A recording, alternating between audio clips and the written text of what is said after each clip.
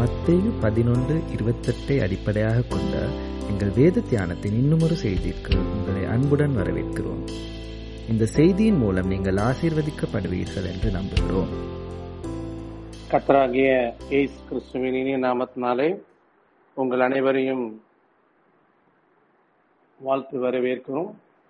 மீண்டுமாய் இந்த நாளிலே இந்த வேத தியானத்திலே உங்களோடு கலந்து கொள்வதிலே மிகுந்த மகிழ்ச்சி அடைகிறேன்.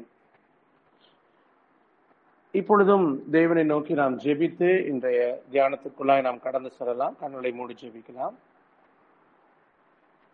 அன்பு மகா இரக்கமுள்ள பிதாவே, குமாரனாகிய இயேசு கிறிஸ்துவின் நாமத்தினாலே இந்த அருமையான மாலை வேளையிலே உடைய வார்த்தைகளை தியானிக்கும்படி எங்களை அழைத்து வந்த நல்ல கிருபைகளுக்காக உமக்கு நன்றி செலுத்துகிறேன் ஐயா. வார்த்தையை அனுப்பி குணமாக்குகிற தேவனுடைய வல்லமை அக்னி எங்களுக்குள்ளாய் கடந்து வரும்படியாயும், வேதனைப்படுத்துகிற பிசாசனுடைய எல்லா தந்திரங்களும் எரிந்து சாம்பலாகி உம்முடைய நாமத்தை அறிகிற அறிவிலே நாங்கள் நிரப்பப்பட எங்களுக்கு உதவி செய்யும்படியாய் சொல்லுகிறேன். எங்களுக்கு என்ன தேவை என்று சொல்லி நீர் அறிந்திருக்கிறீர் ஐயா. இப்பொழுது உடைய வார்த்தையை அனுப்பி எங்களை குணமாக்கும்படியாய் ஜெபிக்கிறேன். நீர் எங்களை நினைத்தருளுவீராக. உம்முடைய இரக்கம் தயவு அருளப்படும்படியாய் ஜெபிக்கிறேன். இயேசு கிறிஸ்துவின் நாமத்தில் பிதாவே. தொடர்ச்சியாக சில வாரங்கள் மத்தேயு 9வது அதிகாரம் 41வது வசனத்தை மையமாக வைத்து, வருத்தப்பட்டு பாரம் சுமக்கிறவர்களே நீங்கள் எல்லாரும் என்னிடத்துல வாருங்கள்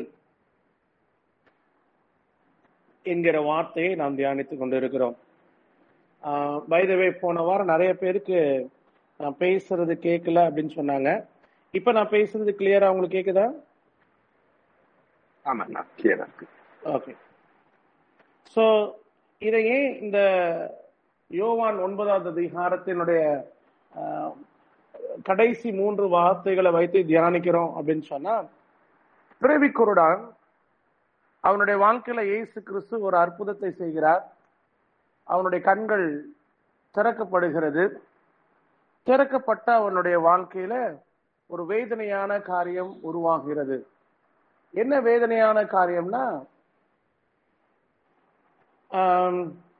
இயேசு கிறிஸ்து அவனுடைய கண்களை திறந்து அவனுடைய வாழ்க்கையில ஒரு பெரிய மாற்றத்தை உண்டு பண்ணின போதும் அவனுடைய வாழ்க்கையானது மாறவில்லை. அநேக பிரச்சனைகள் அவனுடைய வாழ்க்கையிலே சூழ்ந்து கொண்டிருக்கிறது. 34வது வசனத்தை வாசிக்கலாம். யோவான் 9வது அதிகாரம் 34வது வசனம். அவர்கள் அவனுக்கு பிரதியுத்தரமாக, முழுவதும் பாவத்தில் பிறந்த நீ எங்களுக்கு போதிக்கிறாயோ என்று சொல்லி அவனை புறம்பே தள்ளிவிட்டார்கள். அவன் வாழ்க்கையில நடந்த விஷயத்த சொல்றாரு. ஏசு அப்படின்னு ஒருத்தர் என்னுடைய சேத்த பூசி கண்கள்ல சேர உண்டாக்கி எனக்கு ஷாலோம் ஆத்துல போய் கழுவுன்னு சொன்னாரு.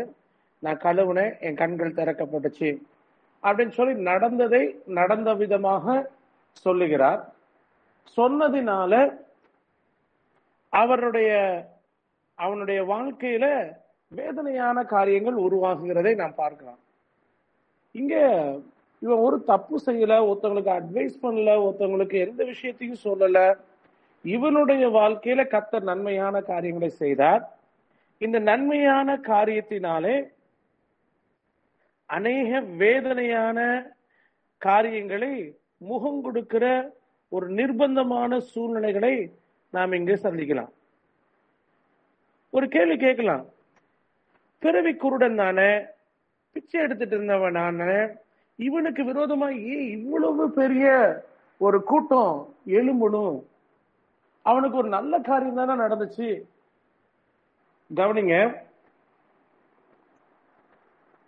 இன்னைக்கு நிறைய பேருக்கு தங்க வாழ்க்கையில என்ன பிரச்சனை நடக்குது, ஏன் பிரச்சனைகள் மாத்தி மாத்தி வருது, நெருக்கங்கள் ஏன் இப்படி வருதுன்றத அறிந்து கொள்ள முடியல.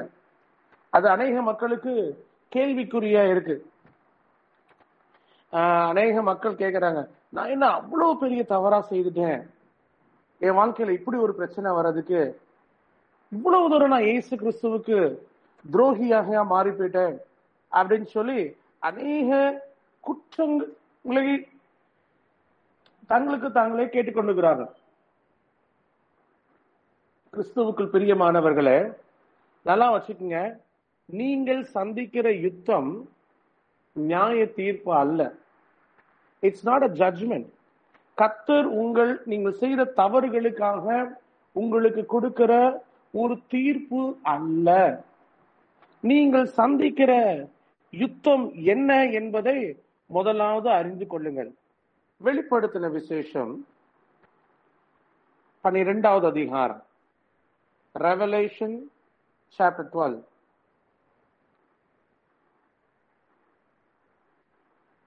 17வது வசனம், கடைசி வசனம் வாசிக்கலாம். அப்பொழுது வலுசர்ப்பமானது ஸ்திரீயின் மேல் கோபம் கொண்டு தேவனுடைய கற்பனைகளை கை கொள்ளுகிறவர்களும் இயேசு கிறிஸ்துவை குறித்து சாட்சியை உடையவர்களும் ஆகிய அவளுடைய சந்ததியான மற்றவர்களுடனே யுத்தம் பண்ண போயிற்று. கவனிங்க, பிசாசு என்று சொல்லப்படுகிற, சாத்தான் என்று சொல்லப்படுகிற அந்த சத்துரு, 13வது வசனம் சிஸ்டர்,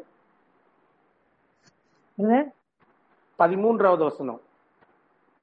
வலுசர்ப்பமானது தான் பூமியிலே தள்ளப்பட்டதை அறிந்து அந்த ஆண் பிள்ளையை பெற்ற ஸ்திரீயை துன்பப்படுத்தினது.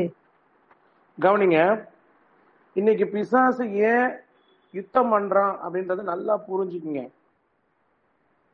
உங்களுடைய வாழ்க்கையில பிசாசு யுத்தம் பண்றதுக்கு காரணமே இல்லை, அவசியம் இருக்கணும்னு அவசியம் இல்லை.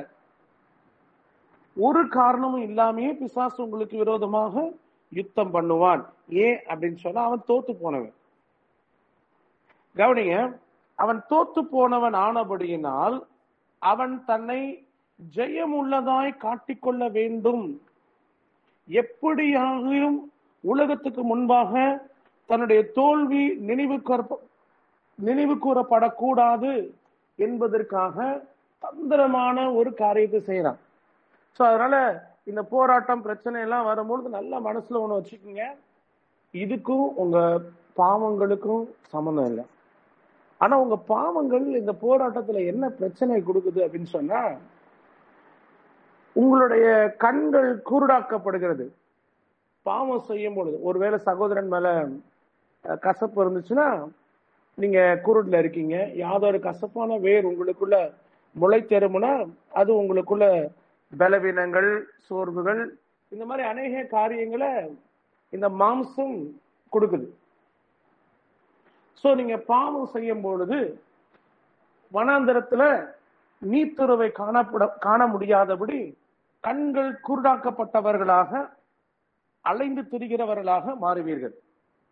ஒருவேளை உங்களுடைய கண்கள் திறக்கப்பட்டிருந்துச்சுன்னா, இயேசு கிறிஸ்து வழி, சத்தியம், ஜீவன் என்பதை அறிந்து உணர்ந்திருப்பீர்கள் என்று சொன்னால், ஒவ்வொரு பிரச்சனைகளின் நடுவிலே நடக்கும் பொழுது என்ன தேவை என்பதை அறிந்து கொள்வீர்கள்.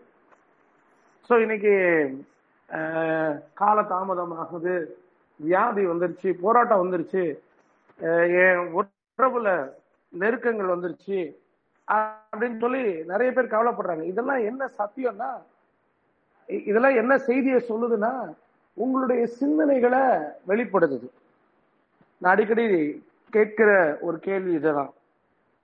இன்னைக்கு அநேக மக்கள் என்கிட்ட கேட்கிறாங்க, பிரதர், நான் இயேசு கிறிஸ்துவுக்காக ஊழியம் செய்தேன், என் மகளுக்கு திருமணம் ஆகல, அதனால தேவனுடைய நாமம் தூஷிக்கப்படுது. உங்க மகளுக்கு திருமணம் ஆகிறதுனால தேவனுடைய நாமம் தூஷிக்கப்படாது அப்படின்னா என்ன அர்த்தம்னு சொல்றேன். திருமணமான எல்லாமே நல்லா இல்லை, திருமணமாகாத எல்லாமே நரகத்துக்கு போக போறது இல்லை. சோ திருமணம் ஆகுதல் என்பது நீங்கள் ஆசீர்வதிக்கப்பட்டதுக்கு சாட்சி அல்ல. எனக்கு புள்ள இருக்கு பிரதர், கர்த்தர் பிள்ளையினால ஆசீர்வதிக்கார். புள்ள இல்லாதவங்க ஆசீர்வாதம் மற்றவர்கள் அல்ல. பிள்ளை இல்லாதவங்களும் ஆசீர்வதிக்கப்பட்டவங்க, பிள்ளை இருக்கிறவங்களும் ஆசீர்வதிக்கப்பட்டவங்க. அப்ப ஆசீர்வாதம்னா என்ன? இயேசு கிறிஸ்து ஆசீர்வாதம். இயேசு கிறிஸ்து உங்களோட இருக்காரா? புள்ள இருக்கா இல்லையா? கல்யாணம் ஆயிடுச்சா இல்லையா? சொத்து இருக்கா இல்லையா? இந்த உலகத்துல சுகபத்திரமா இருக்கீங்களா இல்லையா? அதெல்லாம் மேட்டர் கிடையாது.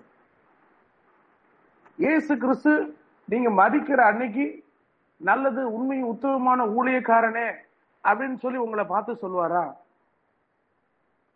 சோ இன்னைக்கு டைனமிக்ஸ் சரியா புரிஞ்சுக்கணும். உறவுகளின் ஒவ்வொரு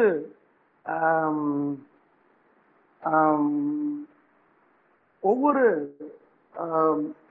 பண்புகளையும் ஒவ்வொரு பிரமாணங்களையும் நீங்க கற்றுக்கொள்ள வேண்டும். நான் இயேசு கிறிஸ்துவுக்கு என்ன உறவுல இருக்கேன்? மனுஷன் முன்னாடி நான் அறிக்கை பண்ணும் பொழுது பிதாவாகிய தேவனுக்கு முன்பாக இயேசு கிறிஸ்து என்னை அறிக்கை பண்ணுவார். சோ தேவனுடைய சமூகத்துல நான் எப்படி இருக்கேன், என்ன காரியங்களை செய்துட்டு இருக்கேன், நான் ஆசீர்வதிக்கப்பட்டவன் அப்படின்னு சொன்னா தேவனுடைய சமூகத்துல இயேசு கிறிஸ்து என்னை அவருடைய சட்டைகளின் மறைவிலே வைத்து என்னை நடத்துவதற்கு உண்மையுள்ள தேவனாய் இருக்கிறார். சோ கிறிஸ்துவுக்குள் பிரியமானவர்களே, நம்ம அறிந்து கொள்ள வேண்டிய முதலாவது செய்தி என்ன என்று சொன்னால், இந்த பிரச்சனைகள், போராட்டங்கள், இந்த வேதனைகள், இவைகள் எல்லாம் என்ன செய்தியை சொல்லுது அப்படின்னு சொல்லி கடந்த சில நாட்களாக நம்ம சொல்லிட்டு இருக்கோம். சோ சோதனை அப்படின்றது நம்மளுடைய இருதயத்தில் உள்ளவைகளை நமக்கு வெளிப்படுத்துகிறது என்று சொல்லி முதலாவது நம்ம தியானித்தோம். இந்த போராட்டங்கள் நம்மை மாற்றும் என்று சொல்லி நம்ம பார்த்தோம். இந்த போராட்டத்தின் மத்தியில இயேசு கிறிஸ்து உங்களை விட்டு விலகுவதில்லை, கைவிடுவதில்லை என்கிற செய்திய உங்களுக்கு உணர்த்துவார் அப்படின்னு சொல்லி நம்ம பார்த்தோம். போன வாரத்துல உங்களுடைய நோக்கத்தை மாற்றுவார் அப்படின்னு சொல்லி நம்ம பார்த்தோம். இன்றைக்கு இந்த பகுதியை நாம் அறிந்து கொள்வதற்கு இந்த போராட்டத்தினாலே உண்டாகிற ஸ்திரத்தன்மை, என்டியூரன்ஸ் என்ன செய்தியை சொல்லுது அப்படின்னு சொல்லி ஒரு பகுதியை வாசிக்க போறோம். James chapter 1 verse 1 to 5. யாக்கோபினுடைய புஸ்தகம் 1வது அதிகாரம் 1-5.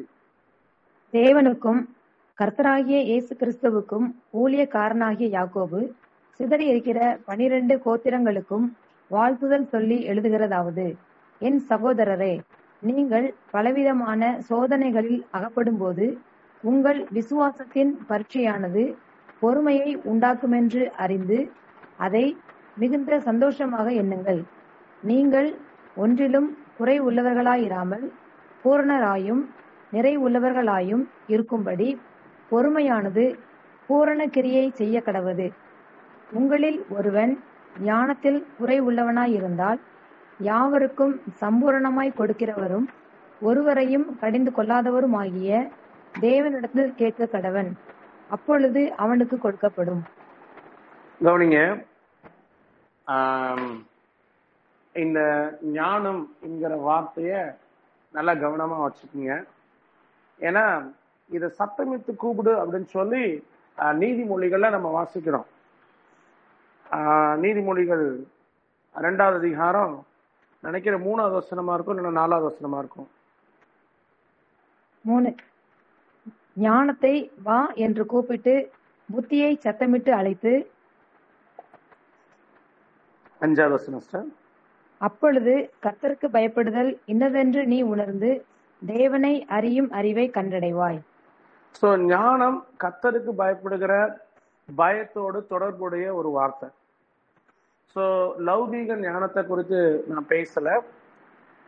இந்த இடத்துல யாக்கோபு எழுதுகிற ஞானம் தேவனை பற்றியும் தேவனுக்கு அடுத்தவைகளை குறித்து சொல்லப்படுகிற ஞானம். இப்ப ஞானத்துக்கு வர்றதுக்கு முன்னாடி யாக்கோபு இங்க சொல்லுகிற ஒரு முக்கியமான கருத்தை பாருங்க. நம்ம இதை அறிந்து கொள்வதற்காக கீழ இருந்து பேச போறோம். முதலாவது 4வது வசனத்தை நான் தியானிக்க போகிறோம். ஒன்றிலும் குறைவுள்ளவர்களாய் இராமல் பூரணராயும் நிறைவுள்ளவர்களாயும் இருக்கும்படி பொறுமையானது பூரண கிரியை செய்ய கடவது. இங்க 3 முக்கியமான காம்பனன்ட்ஸ் எழுதுறாரு. பொறுமை, விசுவாசம், ஞானம். இந்த 3 குறித்து எழுதுறாரு. இந்த இடத்துல பொறுமையை குறித்து பேசுறாரு. இந்த அதிகாரத்தினுடைய பின்னாடி சோதனையை சகிக்கிற மனுஷன் பாக்கியவான். 12வது வசனம்.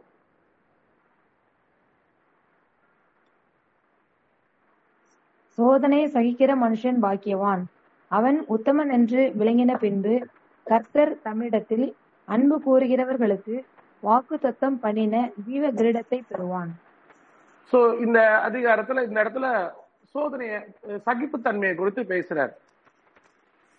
ரைட். இன்னைக்கு நிறைய நேரத்துல சில காரியங்கள் நடக்கும் பொழுது அதை சகித்துக் கொள்வதற்கு இயலாதவர்களா இருக்கிறோம். இது எதுக்கு கொடுக்கப்படுது அப்படின்றத நல்லா புரிஞ்சுக்குங்க.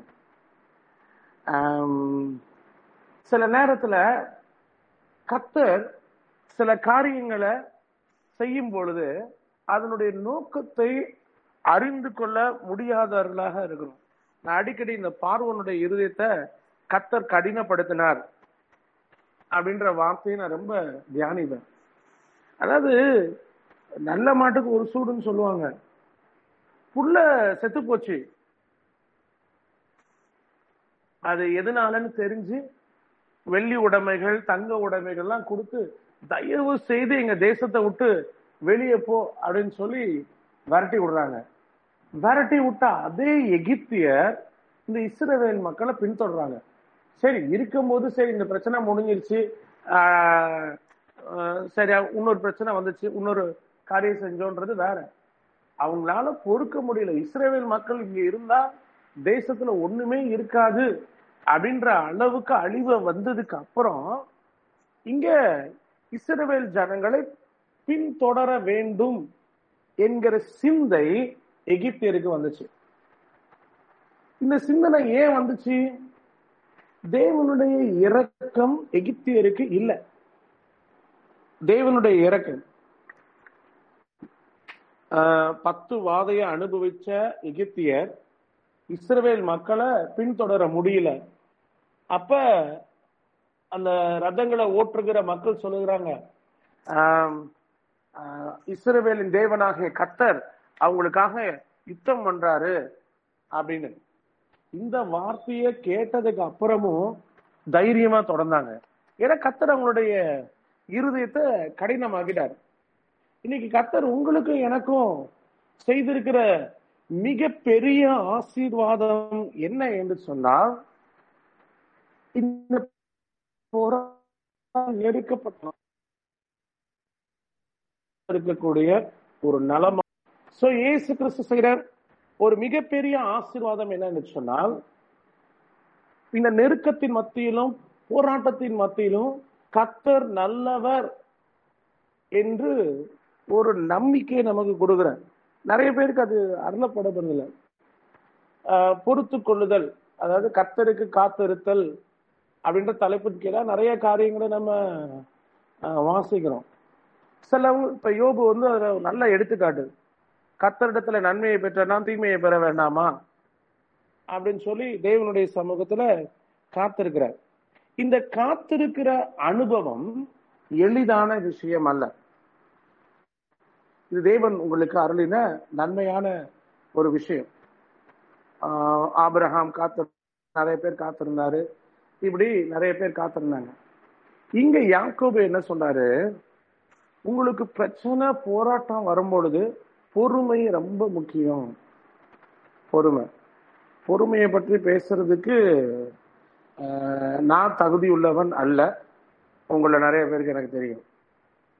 ஆனா இந்த பொறுமையை குறித்து ரொம்ப அழகா வேதத்துல அநேக காரியங்கள் சொல்லப்பட்டிருக்கு. நீங்க மூடனுக்கு மறு உத்தரவு சொல்லல அப்படின்னு சொன்னீங்கனாலே அவன் தலையில கொல்லிய போடுறீங்க அப்படின்னு நீதிமொழிகள்ல வசனம் சொல்லுது.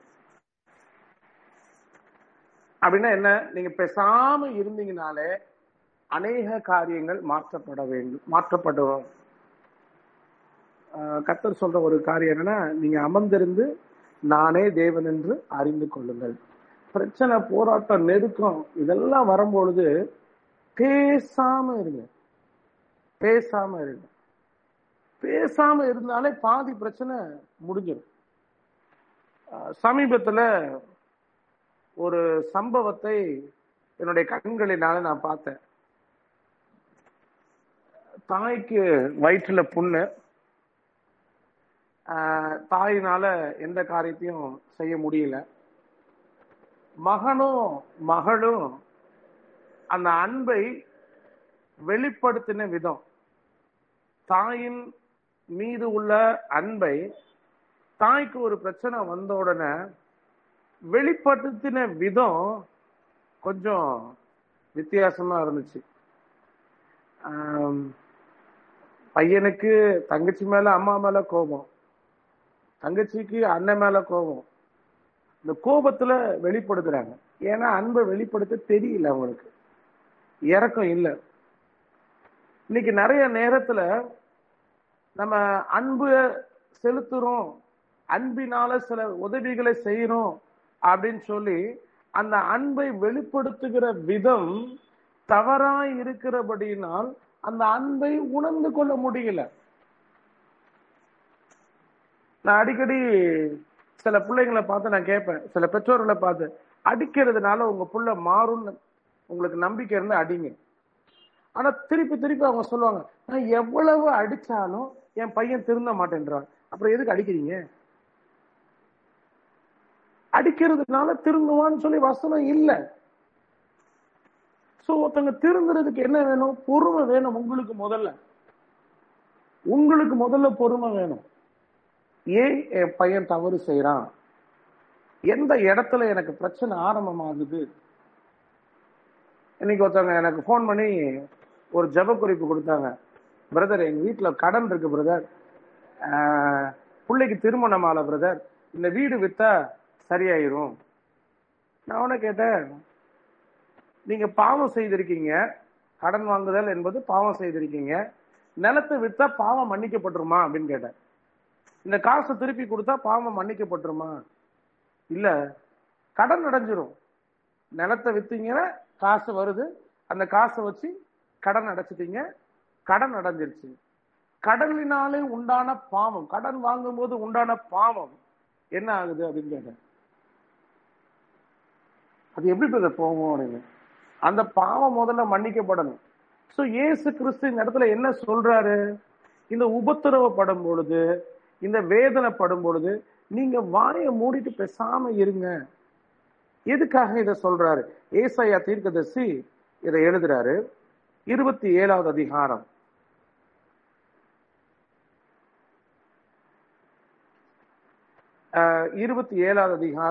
7வது வசனத்திலிருந்து. அவர் அவனை அடித்தவர்களை அடித்தது போல இவனை அடிக்கிறாரோ? அவர்கள் கொல்லப்படும் கொலையாய் இவன் கொல்லப்படுகிறானோ? தேவரீர் ஜனத்தை துரத்தி விடுகையில் மட்டாய் அதனோடே வழக்காடுகிறீர். கொண்டல் காற்று அடிக்கிற நாளிலே அவர் தம்முடைய சுடுங்காற்றினால் அதை விலக்கி விடுகிறார். ஆகையால் அதனால் யாக்கோபின் அக்கிரமம் கீழ்காற்றினால் சிஸ்டர் என்ன பைபிள் அப்படிதான். ஆகையால் 8வது வசனம் என்ன போட்டிருக்கு? அது இந்த டே ஆஃப் ஈஸ்ட் விண்டுக்கு என்ன தமிழ்ல போட்டிருக்கு?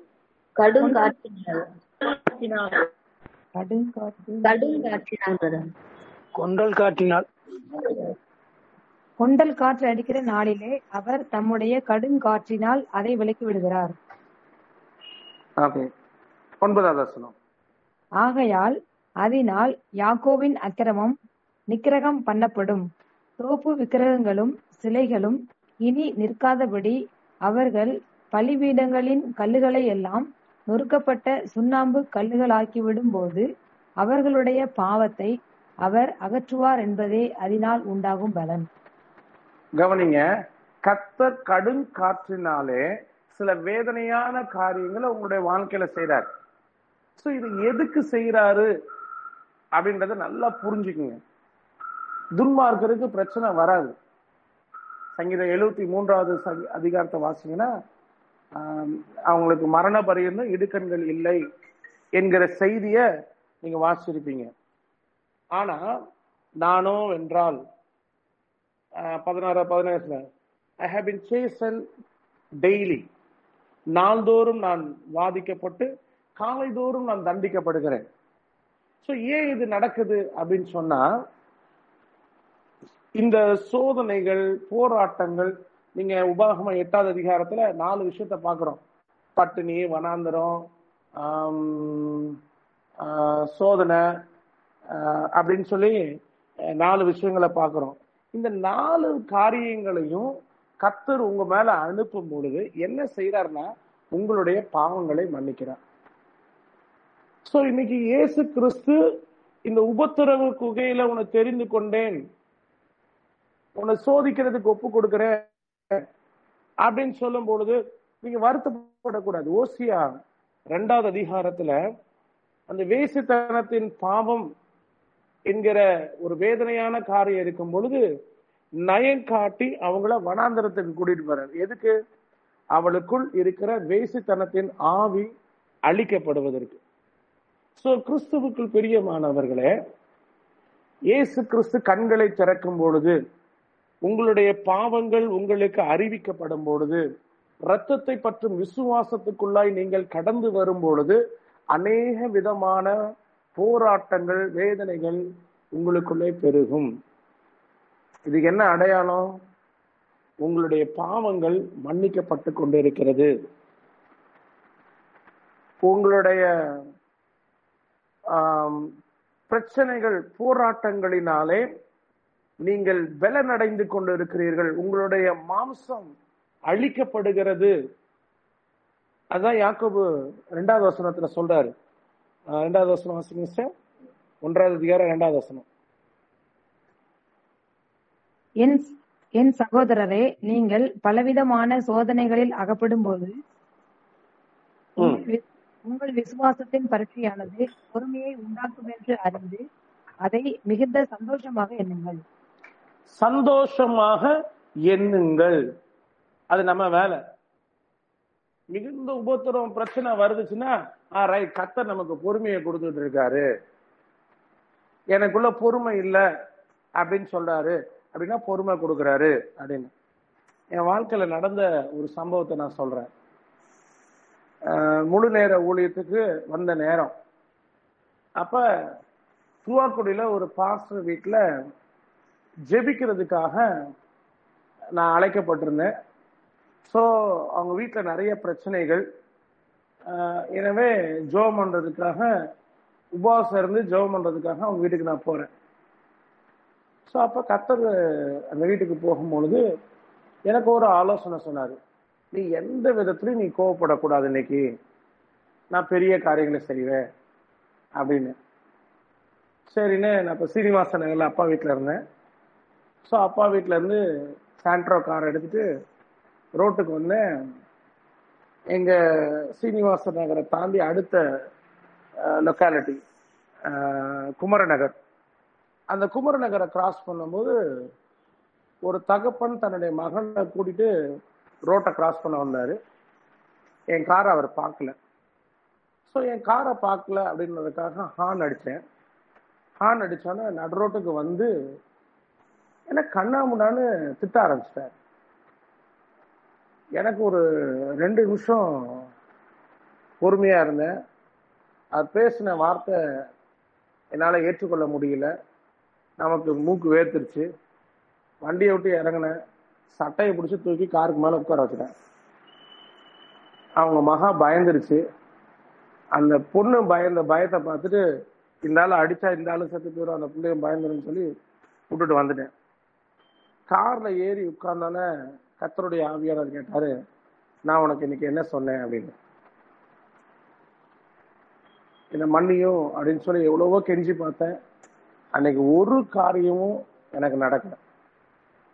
அடுத்த நாள் லாலாப்பேட்டையில மீட்டிங்.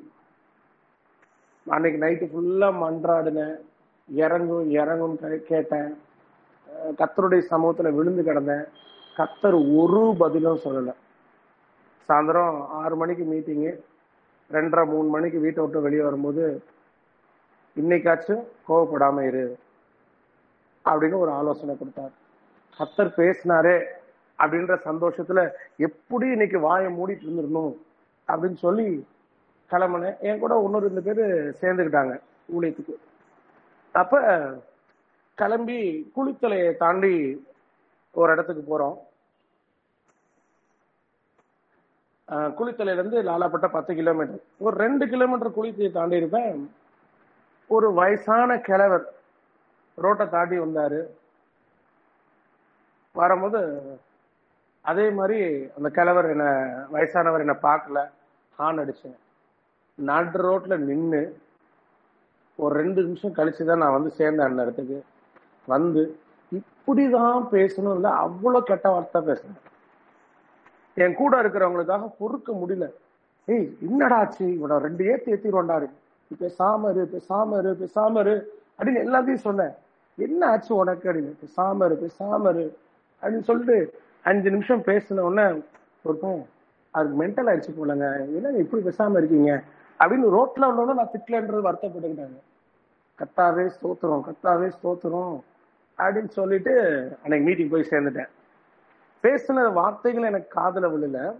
ஆனா எனக்கு கர்த்தருடைய சமூகத்துல கர்த்தருக்காக நான் வாழணும் அப்படின்ற வைராக்கியம் மட்டும் எனக்குள்ள இருந்துச்சு. அந்த மீட்டிங்ல ஓப்பனிங் பிரேயர் பண்ணேன். பரிசுத்தமுள்ள பிதாவே குமாரனாகிய அவ்வளவுதான் தொடங்கினேன். இருக்கிற எல்லாருக்குள்ள பிசாசம் அலக்கழிச்சு வெளியே போயிடுச்சு. ஒருத்தவங்களுக்குள்ள கூட இருக்கிற பிசாசோட அன்னைக்கு மீட்டிங்ல இல்ல.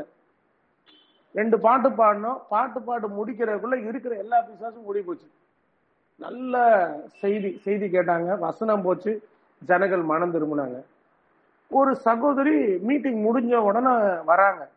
ஹாலுக்குள்ள கால் வச்ச உடனே அலக்கழிச்சு அவங்களுக்குள்ள உள்ள பிசாசு, நெஞ்சு வலியை கொடுக்குற பிசாசு வெளியே போச்சு. நெஞ்சு வலி சுகமாயிடுச்சு. அவ்வளவு வல்லமையான காரியங்களை கர்த்தர் கொடுத்தார்.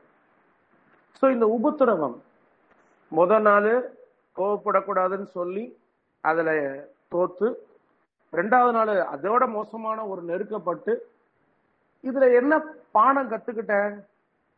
ஒரு நல்ல பாடம் அன்னைக்கு கத்துக்கிட்டேன்.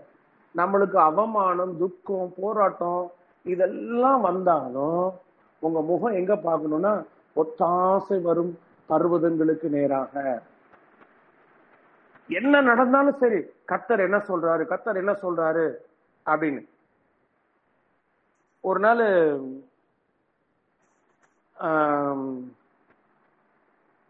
ஒரு என் வாழ்க்கையில நடந்த ஒரு சம்பவம். அதாவது நானும் என் மனைவியும் பிரிஞ்சிட்டோம். ஏன் பிரிஞ்சிட்டோம் அப்படின்னு சொல்லி நிறைய பேர் நிறைய கேள்வி கேட்கறாங்க. பிரிஞ்சது தப்பு அது இதுன்னு சொல்லி பேசிட்டு இருக்காங்க. ஒவ்வொரு டைமும் கர்த்தர் சொல்லுவாரு, நீ வாயை மூடிட்டு பேசாம இரு அப்படின்னு. எங்க பெற்றோர்கள் கேட்டாங்க, சகோதரிகள் கேட்டாங்க, நண்பர்கள் கேட்டாங்க. ஏன் பிரிஞ்சேன் அப்படின்னு சொல்லி யார்கிட்டையும் சொல்ல.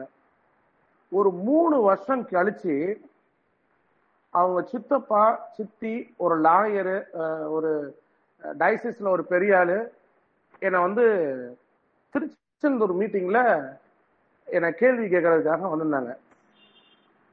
அன்னைக்கு கர்த்தர் சொன்னாரு, இன்னைக்கு உன் மனசுல உள்ளதெல்லாம் கேளு அப்படின்னு. அன்னைக்குதான் முறை அவங்கள பார்த்து ஏன் உங்க மகளை விட்டு விலகுன அப்படின்ற வார்த்தையை பேசினேன். அவங்களால அன்னைக்கு பதிலே பேச முடியாம எஞ்சி போயிட்டாங்க.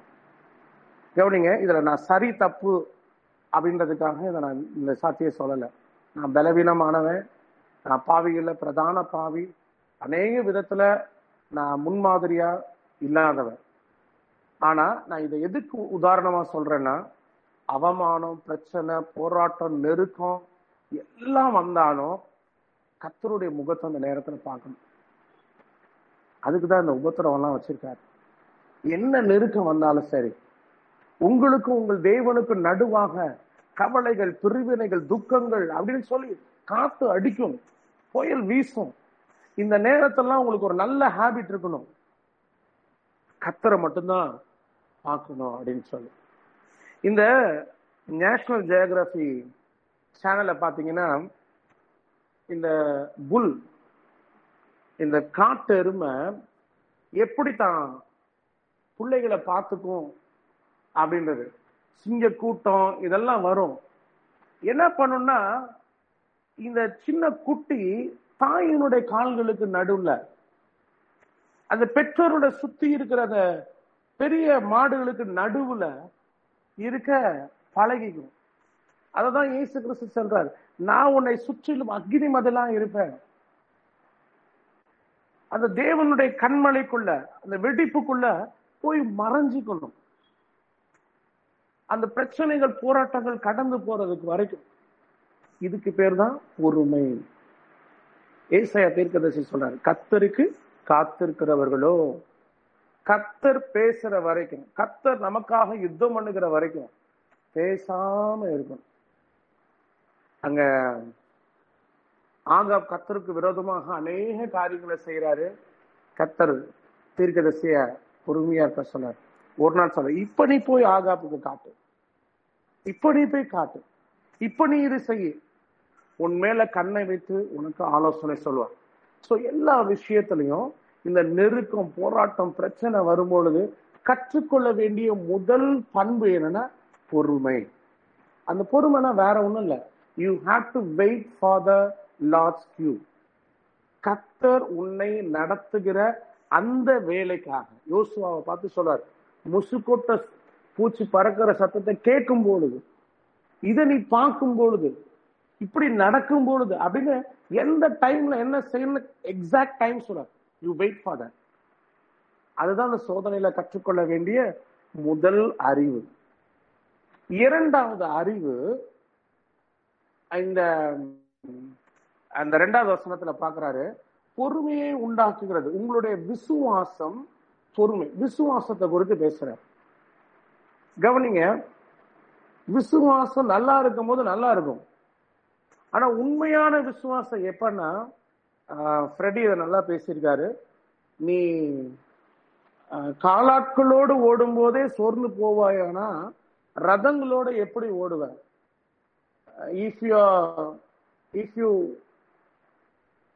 if you give up at the time of trouble, your strength is mean. நீங்க எனக்கு எக்ஸாக்ட் வேர்ஸ் தெரியல,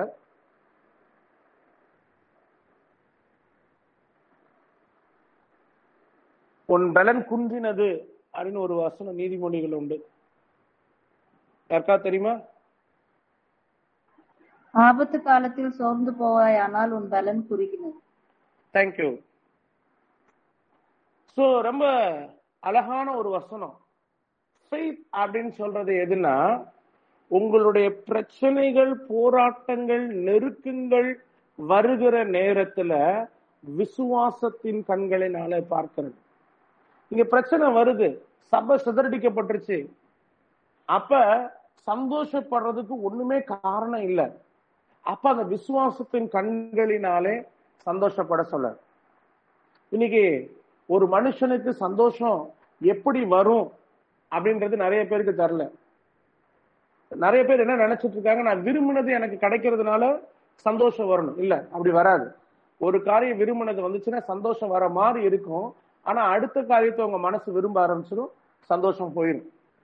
ஆனா உண்மையான சந்தோஷம் எப்படி வரும் அப்படின்னு சொன்னா, சங்கீதம் 107 சங்கீதம் 30 வசனம்.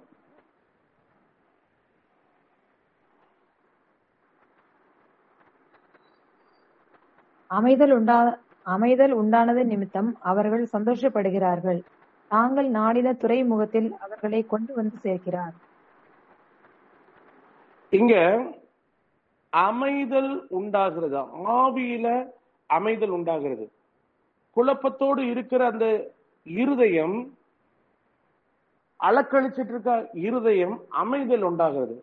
when the spirit is quieted, உங்களுடைய ஆவி சமாதானம் அடைஞ்சிருச்சுன்னா நீங்க சந்தோஷப்பட்டு களி கூற முடியும். இன்னைக்கு இதை செய்யலாமா, அதை செய்யலாமா, விடுதலைக்கு எதை செய்யலான்னு அந்த ஆவியில ஒரு பதஷ்டம், கலக்கம் இருக்கிறனால சந்தோஷத்தை பார்க்க முடியல. விசுவாசம் என்ன தெரியுமா? விசுவாசி பதறான். அப்படின்னா என்ன அர்த்தம்? கர்த்தர் சொன்னதான் நடக்கும்ன்றதுல கான்பிடென்டா இருப்பாங்க. ஒரு 20-22 வருஷத்துக்கு முன்னாடி ஒரு சகோதரி, இது ஹைதராபாத்ல நடந்துச்சு, மூச்சு விட்டு நெஞ்சு வலினால கஷ்டப்படுறாங்க. கையை அவங்களுக்கு இழுத்துக்குச்சு. அவங்களுக்கு ஃபர்ஸ்ட் எய்ட் பண்ணிட்டு இருக்காங்க. நான் என் கையில கேமரா வச்சு நடந்த விஷயத்தெல்லாம் போட்டோ எடுத்துட்டு இருந்தேன். ஒரு அரை மணி நேரம் கழிச்சு அவங்க ரிவைவ் ஆயிட்டாங்க. ரிவைவ் ஆனவுடனே என்கிட்ட கேட்டாங்க, அண்ணே இவங்க உயிர் போயிடக்கூடாதுன்னு நாங்க எல்லாம் பண்ணிட்டு இருக்கோம்ண்ணே, டாக்டர்ஸ் நர்சஸ் எல்லாம் எமர்ஜென்சி காரியங்கள்லாம் செஞ்சுட்டு இருக்காங்க, நீங்க கேஷுவலா கேமரால போட்டோ எடுத்துட்டு இருக்கீங்க. நான் ஒன்னு அவங்கள பார்த்து சொன்னேன், இவங்க சாவணும்னா முதல்ல டெத் ஏஞ்சல் வரணும், இவங்களுடைய ஜீவனை எடுத்துட்டு போற அந்த ஏஞ்சல் வரணும். அவன் வரல, அதனால இவங்க சாவ முடியாது, இவங்க என்ன வேணா பண்ணிக்கிட்டு சாவ மாட்டாங்க அப்படின்னு. எங்களுக்குலாம் அதை பார்க்க முடியல அப்படின்னாங்க. இதுதான் இந்த இயேசு கிறிஸ்து சொல்றது. ஆபிரகாம் சரீர செத்து போனதை பார்க்கல, வாக்குத்தத்தம் பண்ணினவரை பார்க்கிறேன். சோ இன்னைக்கு இந்த சோதனைகள், இந்த பிரச்சனைகள், இந்த போராட்டங்கள்லாம் என்ன சொல்லுது? சவுல் வந்து ஷிப்ரெக்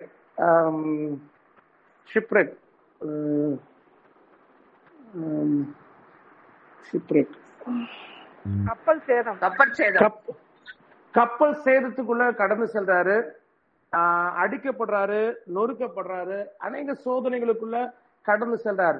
இந்த இந்த இந்த சூழ்நிலைகளுக்கெல்லாம் போகும் பொழுது அங்க வாக்குத்தத்தம் பண்ணின தேவனை அவருக்கு முன்னாடி வச்சுட்டாரு.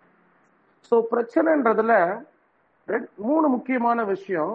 முதல்ல பொறுமை கற்றுக் கொடுக்கிறது, இரண்டாவது விசுவாசம் வளருகிறது. இங்க யாக்கோபு மூன்றாவதாக ஒரு குறிப்பை எழுதுறாரு. Patience have its perfect work, that you may be perfect and complete, lacking nothing. 4வது வசனம்.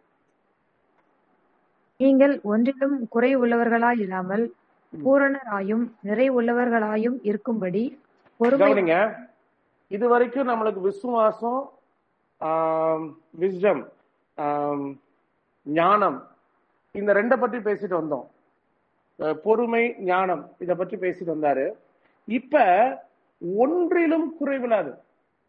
கவனிங்க, இப்ப ஒரு சில விஷயத்தை தான் பேசுறாரு. பரிசுத்தம் இருக்கு, ஆவியின் கனிகள்ல நிறைய அன்பு இருக்கு, நற்குணசாலிகள் அப்படின்னு நிறைய ஆவியின் கனிகள் இருக்கு. இப்ப அதுல எல்லாத்தையும் சேர்த்து இங்க ஒரு முக்கியமான விஷயத்த சொல்றாரு. இந்த பிரச்சனை அப்படின்றது உனக்குள்ள என்னென்ன விதங்கள்ல குறைகள் இருக்கோ எல்லா குறைவையும் அங்க சரி பண்ணிடுது. உனக்கே தெரியாத எல்லா பிரச்சனைகளும் அங்க சரி பண்ண முடியும். இது ஒரு என்ன சொன்னாங்க, கார்பெட் ஆன்டிபயோட்டிக்னு சொல்லுவாங்க. இந்த மாத்திரை சாப்பிட்டீங்கன்னா 10 வியாதி கவனிச்சுக்கும், 15 வியாதி. அந்த மாதிரி உங்களுக்கு ஆவிக்குரிய வாழ்க்கையில இருக்கிற எல்லா குறைகளையும் கவர் பண்ணக்கூடிய ஒரு மருந்து தான் சோதனை. அதனாலதான் யாக்கோபு சொல்றாரு, சோதனையை சகிக்கிற மனுஷன் பாக்கியவான். கவனிங்க, இந்த பிறவி குருடன், பெற்றோர்கள் அவனுடைய பிரச்சனையில உதவி செய்ய முடியல, ஜெப ஆலயம் அவனுக்கு உதவி செய்ய முடியல, நண்பர்கள் உதவி செய்யல, ஆலயத்தின் தலைவர்கள் உதவி செய்யல, சீஷர்கள் இவன் செய்த பாவமா இவனுடைய பெற்றோர்கள் செய்த பாவமான்னு ஆர்கியூ பண்ணாங்க. பட் அவன் பொறுமையா இருந்தனால he had a wonderful blessing. அவன் தெரியாத காரியத்தை தெரிந்து கொள்வதற்கு தேவன் அவனுக்கு கிருபை பாராட்டினார். 34வது வசனம், 35வது வசனம். அவர்கள் அவனுக்கு பிரதியுத்தரமாக, முழுவதும் பாவத்தில் பிறந்த நீ எங்களுக்கு போதிக்கிறாயோ என்று சொல்லி அவனை புறம்பே தள்ளிவிட்டார்கள். அவனை அவர்கள் புறம்பே தள்ளிவிட்டதை இயேசு கேள்விப்பட்டு அவனை கண்டபோது, நீ தேவனுடைய குமாரன் இடத்தில் விசுவாசமா இருக்கிறாயா என்றார். அதற்கு அவன், ஆண்டவரே, அவரிடத்தில் நான் விசுவாசமா இருக்கும்படிக்கு அவர் யார் என்றான். இயேசு அவனை நோக்கி, நீ அவரை கண்டிருக்கிறாய், உன்னுடனே பேசுகிறவர் அவர்தான் என்றார். உடனே கவனிங்க, அவன், இயேசு கிறிஸ்துவை அறியாத ஒரு மனிதன் அநேக பிரச்சனைகள், போராட்டங்கள், நெருக்கங்களுக்குள்ளாய் கடந்து வருகிறான். கண் திறக்கப்பட்டுச்சு, ஆனா பிரச்சனை முடியல. பொறுமையா தேவனுடைய சமூகத்துல தனக்கு இருக்கிற பலத்துல ஓடிக்கிட்டு இருக்கான். இயேசு அவனை கண்டு. கிறிஸ்துவுக்குள் பிரியமானவர்களே, உங்களுக்கு வருத்தம் பாரம் இருக்கலாம். உங்களுக்கு என்னென்ன தெரியுமோ அதெல்லாம் நீங்க செஞ்சுட்டு இருந்திருக்கலாம். கர்த்தர் சொல்ற ஒரு வார்த்தை நல்லா கவனிச்சுங்க. உனக்கு இருக்கிற இந்த பலத்தோட நீ போ. உங்களுக்கு என்ன பலன் இருக்கோ அந்த பலத்துல, உங்களுக்கு தெரிந்த விதத்துல இயேசு கிறிஸ்து உங்களுக்கு என்ன கற்றுக் கொடுத்தாரோ அது செய்யும். உங்களுக்கு ஒண்ணுமே தெரியலங்க, எனக்கு இயேசு கிறிஸ்துவை என்ன எப்படி பின்பற்றுறது, எப்படி விசுவாசிக்கிறது, ஒண்ணுமே தெரியலையா, ஒன்னும் சொல்லாதீங்க. இயேசு கிறிஸ்துவின் ரத்தம் அப்படின்னு மட்டும் சொல்லுங்க. அவர் உங்களை நடத்துவார். நீங்க சரியான வார்த்தை எனக்கு சொல்ல தெரியல, கவலைப்படாதீங்க. எனக்கு என்னென்ன வசனத்தை சொல்லணும்னு தெரியல, கவலைப்படாதீங்க. நான் சரியா ஜெபிக்கிறேன்னா தப்பா ஜெபிக்கிறேன்னா தெரியல, கவலைப்படாதீங்க. இயேசு கிறிஸ்து உங்களுக்கு எதை எதை சொல்லி கொடுத்திருக்கிறாரு அப்படின்னு நீங்க நம்புறீங்களோ, ஊழியக்காரங்கிட்ட இல்ல, மற்றவர்களிடத்துல இல்ல, நீங்க வேதம் வாசித்து நீங்க வேதத்துல கற்றுக்கொண்டவைகளை நீங்கள் செயல்படுத்த ஆரம்பிங்க. என்ன நடக்கும்னா, உங்களுடைய நெருக்கம், பிரச்சனை, போராட்டம் அதிகமாக மாறி தெரிஞ்சாலும் a day will come. Jesus Christ will visit you. இயேசு கிறிஸ்து கட்டாயம் உங்களை சந்திப்பார். இந்த ரெஸ்கியூ மிஷன் அப்படின்னு சொல்லி, டிசாஸ்டர் மேனேஜ்மெண்ட் அப்படின்னு சொல்லி யூஎஸ்ல ஒரு டீம் உண்டு. அவங்களுக்கு நிறைய ப்ரையாரிட்டி உண்டு. அவங்களுக்கு டிராபிக் வயலேஷன்ல சார்ஜ் பண்ண முடியாது. அவங்களுக்கு நிறைய அதுக்கு காரணம் என்னன்னா, அவங்களுக்கு ஒரு முக்கியமான பணி உண்டு. புயல், மோசமான சூழ்நிலைகள், இவைகளெல்லாம் வரும்பொழுது ஏர்போர்ஸ் கிரவுண்ட் ஆயிடும். பறக்கக்கூடிய ராணுவம், அது விமானங்களை கொண்டு விமானப்படை தரையிறங்கிரும், கப்பற்படை ஷோருக்குள்ள வந்துடும். எல்லாமே அவங்க டென்ட்டுக்குள்ள போயிருவாங்க. எல்லா மிலிட்டரியும் உள்ள போகும் பொழுது இவங்க வெளியே போவாங்க. அதுதான் இயேசு கிறிஸ்து. உங்களால என்னமே முடியல, நான் அமிழ்ந்து போகிறேன், என்னுடைய அவிசுவாசம், நீங்க எனக்கு உதவி செய்யும், இயேசு கிறிஸ்துவே நான் என்ன செய்ய சித்தமா இருக்கிறது அப்படின்னு சொல்லி when you give up, எங்களால முடியல இயேசு கிறிஸ்துவே, உம்முடைய கரத்துல, தாவீது சொல்றான், உம்முடைய கரத்துல விழுவேனாக அப்படி நீங்க கர்த்தருடைய கரத்துல விழுந்துட்டீங்கன்னா, that's the time of redemption. உங்களுடைய வாழ்க்கையில மீட்கப்படுகிற நேரம் தான். கவலைப்படாதீங்க, பிரச்சனை போராட்டம் வருதுன்னு கவலைப்படாதீங்க. இந்த போராட்டத்துக்கு ஒரு முடிவு உண்டு. கண்ணீரோட விதைச்சிங்கன்னா எல்லா நாளும் கண்ணீரோட விதைக்க மாட்டீங்க. உங்க கண்ணீர் ஆனந்த களிப்பாய் மாறும். அவ்வளவுதான் இயேசு கிறிஸ்து லூக்கா 6வது அதிகாரத்துல, கண்ணீரோடு இருக்கிற நீங்கள் பாக்கியவான்கள், நீங்கள் நகைப்பீர்கள். Your mourning will be turned into joyful cry. கட்டாயமாக ஆனந்த களிப்பாக மாறும். தேவனுடைய சமூகத்துல இயேசு கிறிஸ்துவே, இந்த சோதனை கடந்து போக மட்டும், இந்த பிரச்சனைகள் என்னை விட்டு அகன்று போகிறது வரைக்கும் உங்களுடைய கரத்துல, உங்களுடைய செட்டைகளின் மறைவில பொறுமையா காத்திருக்க எனக்கு உதவி செய்யும். அதனால நான் மாற்றப்படையும்படி, நான் பூரணமாகும்படி உங்களுடைய கரத்துல ஒப்பு கொடுக்கிறேன். வண்ணத்து பூச்சி கதை இல்ல, அத இல்லஸ்ட்ரேஷன்ல நிறைய பார்த்திருப்பீங்க. அது கூடு கட்டி தன்னை உள்ள மறைச்சிக்கும், அது டிரான்ஸ்பர்மேஷன் ஆறதுக்கு. இந்த சோதனை, இந்த போராட்டங்கள், இந்த சிலுவை, இந்த கடுங்காற்று உங்களுடைய பாவத்தின் தோஷத்தை அழித்து உங்களை பூரணராய் மாற்றுவதற்காக தேவன் ஏற்படுத்தின ஒரு விலையேற பெற்ற ஒரு டூல், ஒரு உபகரணம். அதனாலதான் சொல்றான் சங்கீதக்காரன், உபத்திரவப்பட்டது நல்லது என்று சொல்லி. தேவனுடைய சமூகத்துல ஒவ்வொரு உபத்திரவங்களையும் நான் நன்மையாய் பார்க்க எனக்கு ஞானத்தை தாருமையா, எனக்கு விசுவாசத்தை தாருமையா, எனக்கு பொறுமையை தாருமையா. இயேசு கிறிஸ்துவே, தாவீதின் குமாரனே, சோதனைகளை சகிக்கிற மனுஷனாய் மாற எனக்கு உதவி செய்யும் என்று சொல்லி தேவனை நோக்கி ஜெபிப்போமா? அன்பு மகா இரக்கமுள்ள பிதாவே, எங்களை பூரண சர்க்குணராய் மாற்றும்படி நீர் எங்கள் மீது எடுத்துக்கொண்ட கரிசனைக்காக, வைத்திருக்கிற வைராக்கியத்திற்காக உமக்கு நன்றி செலுத்துகிறேன் ஐயா. கோதுமையை சுளையிலே புடைக்கிறது போல சாத்தான் உன்னை புடைப்பதற்கு உத்தரவு கேட்ட பொழுது, நானோ உன் விசுவாசம் ஒளிந்து போகாதபடி உனக்காக வேண்டிக் கொண்டேன் என்று சொல்லி பேதுருவுக்காக விண்ணப்பம் பண்ணின தேவன், எங்களுக்காக பிதாவினிடத்துல பரிந்து பேசுகிற தேவனாய் இருக்கிறபடினால் உம்மை சார்ந்து, உம்மை கொண்டு, உமக்காக உமக்குள் வாழ எங்களுக்கு உதவி செய்யும். எங்களுடைய அர்ப்பணிப்பையும் ஜெபத்தையும் ஏற்றுக்கொள்ளும். இயேசு கிறிஸ்துவின் நாமத்தில் ஜெபிக்கிறோம். ஜெபம் கேளு நல்ல பிதாவே, ஆமென். எங்களுடன் இணைந்து கொண்டதற்காக உங்களுக்கு நன்றி செலுத்துகிறோம். இயேசு கிறிஸ்து உங்களை ஆசீர்வதிப்பாராக.